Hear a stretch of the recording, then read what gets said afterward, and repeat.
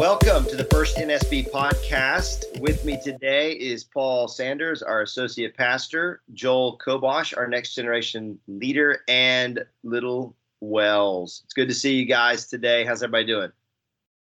Doing well. We're doing fine. All right. Yeah. Well, is this our special guest of the podcast today? Featured speaker. He's our what expertise is he bringing? Complete faith and trust. That's right. That's it. Absolutely.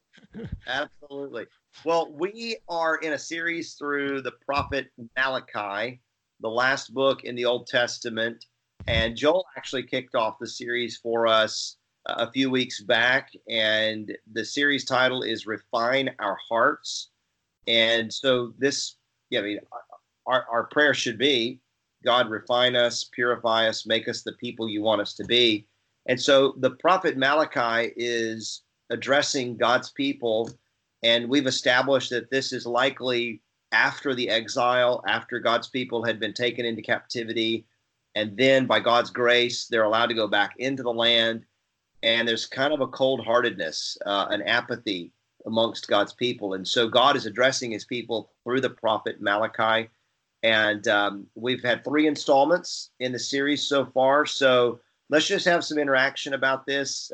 Guys, what's kind of struck you so far that we've seen as we've been going through Malachi? I think that just in my own study of beginning the first thing, I was just a reminder of our relationship with God. And I think really how special that relationship is. The fact that we have a relationship with a holy God who loves us unconditionally, is completely faithful, despite our often failing him, as we see Israel often fail him. And I think it's the same for us. We often fail him and don't love him like we should. And so I think it's been a challenge to see that, an encouragement, but also a challenge. It's remarkable to me that there's someone like God who has made the universe, who has chosen us, those of us who have accepted Jesus as a Savior. He chose Israel, and Israel is an example of how him choosing us now, the new covenant, part of the new covenant, all of us. And I wonder, and I wonder why I was chosen. And I didn't have anything to do with it, because he chose me before the beginning of time, right? That's what we were told in the New Testament. And he chose, as he says at the beginning of the book, he chose Judah rather than he chose Esau. It was just he chose the twin that came out last. And that became the nation of Israel from that little boy. I don't understand it. And that's part of the mystery, and also a little bit scary, in a sense. But it also, since we're chosen, then what Malachi talks about is that we're not doing a good job of it, and I think that the children of Israel were having a hard time. We have a hard time doing our part and keeping up our side of the covenant. A real hard time. Yeah, I think the struggle with sin is not specific to one generation of people. And we see it in the Old Testament with God's people, Israel. They were prone to wander, just like we're prone to wander. And I think of Isaiah the prophet, in Isaiah 53, he says, all we like sheep have gone astray. And even God's people, we're new covenant people, right? So we've received the grace of God through faith in Jesus Christ. And even as children of God, even as believers in Jesus, sometimes we wander. And God is gracious. Just as he was gracious to his old covenant people, Israel. And God doesn't discard us. He doesn't throw us away.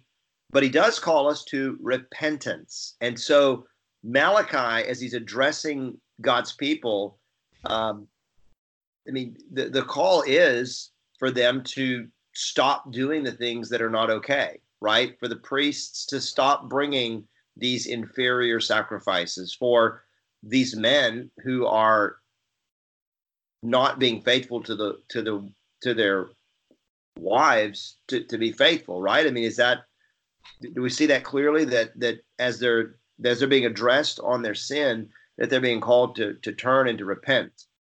Yes, very definitely. That's always the call, and it's a call that we need to heed daily, right? Because if we don't heed it daily, then we start coming up with excuses why we're not doing it. And excuses can be more just like, hey, things aren't working out, so let me try something different. And it's really seen because divorce and marriage and that's a sin that you can see readily, right? It's not a secret sin. It's a sin you see what's going on when people break up. Very visible, horrible things happen. When I say horrible, it's not fun to being a child of a divorce, nor is it being fun to be party to divorce. And so God says you're essentially divorcing me, the way you treat me, and you're divorcing your wives. But when you divorce your wives, you're also divorcing me. Meaning you're breaking your covenant with me as well, breaking your covenant with your wives. Simply because you want something better. You think something better is out there. So yeah. You think so why is that? I mean, why do we see, well, why is it that we're so easily tempted to wander from God's plan for marriage? I think it's just our own selfishness and pride in our hearts that leads us astray. Even from the very beginning, that was what the first sin in the garden was. They were tempted with being gods themselves, basically, and making decisions for themselves and finding a better way instead of trusting and obeying what God's perfect plan for their life. And I think that's what a lot of life comes down to, is we get tired of hearing God's way, or we trust God's way, and so we say there's got to be a better way, and I know that way. And I think that was one thing I touched on even in one of the sermons, was the idea of how quickly we twist the storyline as soon as things don't go our way. And you saw that and part of that is even understanding the relationship with Jacob and Esau is we say, how could God hate somebody? And it's like, well, the story, if we twist the storyline and start with God should love everybody, and the reality is God does love everybody, but we've all sinned against God, so we deserve judgment. So the fact that God shows mercy to any of us is God's grace and love to us. And so, right. I was reading that there's a big real trend now in the 50s and 60 years olds, where people maybe have been divorced a couple times and they're in their 60s and maybe 70s. People around my age or younger, a little younger. And what they're doing is that they're partnering, but they're not living together. And the reasons for them doing that was fascinating, because Joel, it's exactly what you're saying. They said, well, because we like our own space. We want to do our own thing. I want to watch TV all day, and one wants to watch TV all day. The other one wants to do her crafts and things like that. And they don't want to. They just meet up together for dinner and maybe for sleeping together, and then they go their own separate ways the rest of the week. They don't even call each other. Now, what is that? What kind of relationship is that? It's one of convenience, right? It's one of everything's going my way, and I do my way, my thing, and I don't have to get along with anybody. I don't have to figure out how to deal with them, right? I don't have to figure out how to get along, and start changing my ways and start being kind and loving and thinking of somebody else. It's as selfish as you can be, and it's a hallmark of somebody who says, I'm my own God, I can do whatever I want. I don't have to pay attention to anybody else. I think what's interesting too is somehow we think that we can do a better job, and it's like there's got to be somebody. There has to be an ultimate truth. There has to be somebody actually establishing some sense of order, and God did that. We see God created that. And when people try to create their own order, then everybody can create their own order, and it just I think it's evidence of the fact, proof of God being our creator. But I saw something recently. Are you guys familiar with the guy who wrote the book I Kissed Dating Goodbye, Joshua Harris? Yeah. Did you see the post about him, like basically saying he's no longer a Christian? Yeah. And this guy was he like up until like I think like 2014 or so, he was a pastor. And it's like, I mean, I haven't like, I mean, I'm assuming it's accurate information, but I mean, I just don't, how in the world? I mean, like, how do you go from being, on the one hand, a pastor to then, I'm not even a Christian. And who is this, the guy who wrote the book? He wrote a book, I Kissed Dating Goodbye. It's like years ago, though. And that book goes way back. And did you see that? It was a pretty reliable source, wasn't it? Yeah, I think so. Because I mean, and whatever it was like a snapshot of his Instagram post. So yeah, that's usually pretty reliable. But yeah, I saw that.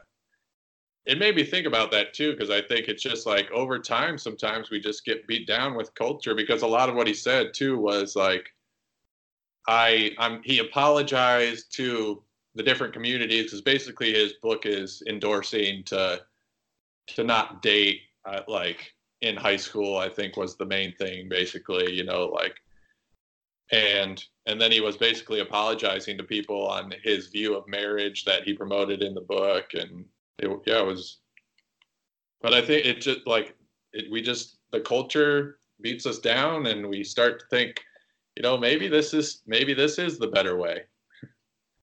I don't know, but I agree. I don't know. Yeah, I was and I'm not familiar. Are you guys familiar with Patheos.com? Are y'all familiar with Patheos? I don't know. I pulled it up on my phone, but I think that was the place I read the article, and there was a question there that really made me think.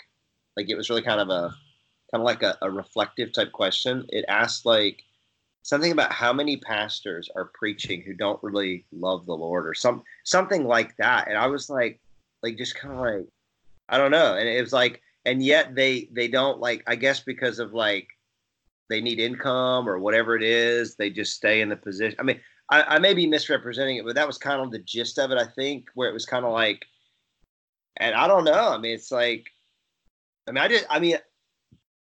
am capable of, I have sinned greatly, and I'm capable. I mean, I'll continue to sin. I'm not planning. I mean, it's not like I don't have like a schedule of like, okay, I'm going to sin in this way at this particular time, but I know I'm going to sin. I mean, I don't plan on having like a total meltdown. I don't plan on like just totally like, abandoning the faith, but I cannot imagine like getting to a place of saying, I am no longer a Christian. I don't know. So, I guess what's happened here is God's people have like, you think about, they should know better because they're back in the land. They went into exile because of their covenant disobedience, right? And now they're back in the land, and it's like they're doing it again. Right. What they're upset about is that they're a weak nation. They're not a conquering nation, not like they felt they were promised. Their temple isn't filled with the glory. It's just a common ordinary building now. It's not really the great building that was torn down, and that's what they were hanging their hat on, not on their relationship with God, not on following God, even though things might turn out to be hard on them when they're following God. In other words, if you have to give your best, then you have to eat the second best, right? You give your best to God, then you have to do a second best. Does that make sense? And so if you as a pastor, you're mouthing these words, but you're not giving your best to God. You're just giving you're just putting in your 9 to 5 or whatever and getting up on Sunday morning because you do a good job preaching. And then you can fall into that as easy as anybody. Any of the rest of the Christians sitting in front of you are listening to you talk about from Malachi. But but God sees what you're doing, and if you as a priest, as a pastor, and when I say you, I mean us as pastors, if we start doing things what we our way, we can go down the pathway of total destruction ourselves very easily, just like these priests did. Right.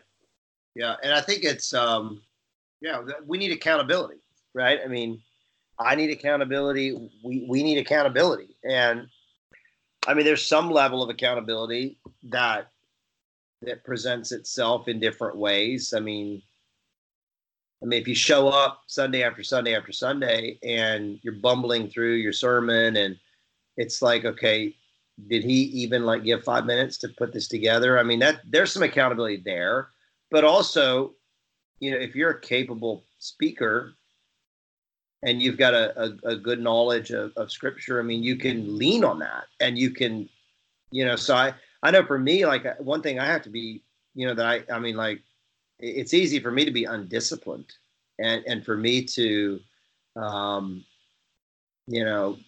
just kind of have my mind and going in many different directions.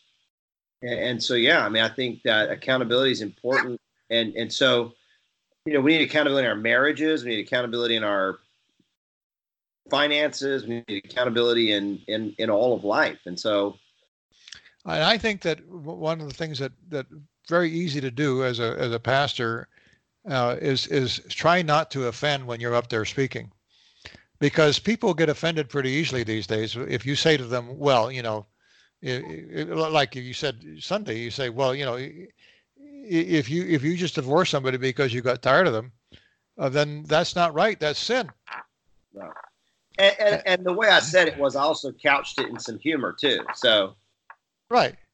But that would make someone angry. They might post something about it because you are espousing a way of thinking that is quote unquote traditional. And why aren't you being tolerant of the untraditional ways of doing things? Right. Yeah.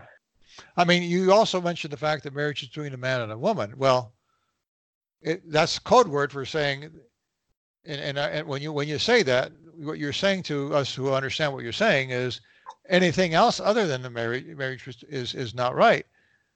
So you're saying there's a definite he and definite she. I was reading that there's a handbook made now for corporations that have 63 pronouns that people can choose from, besides he and she.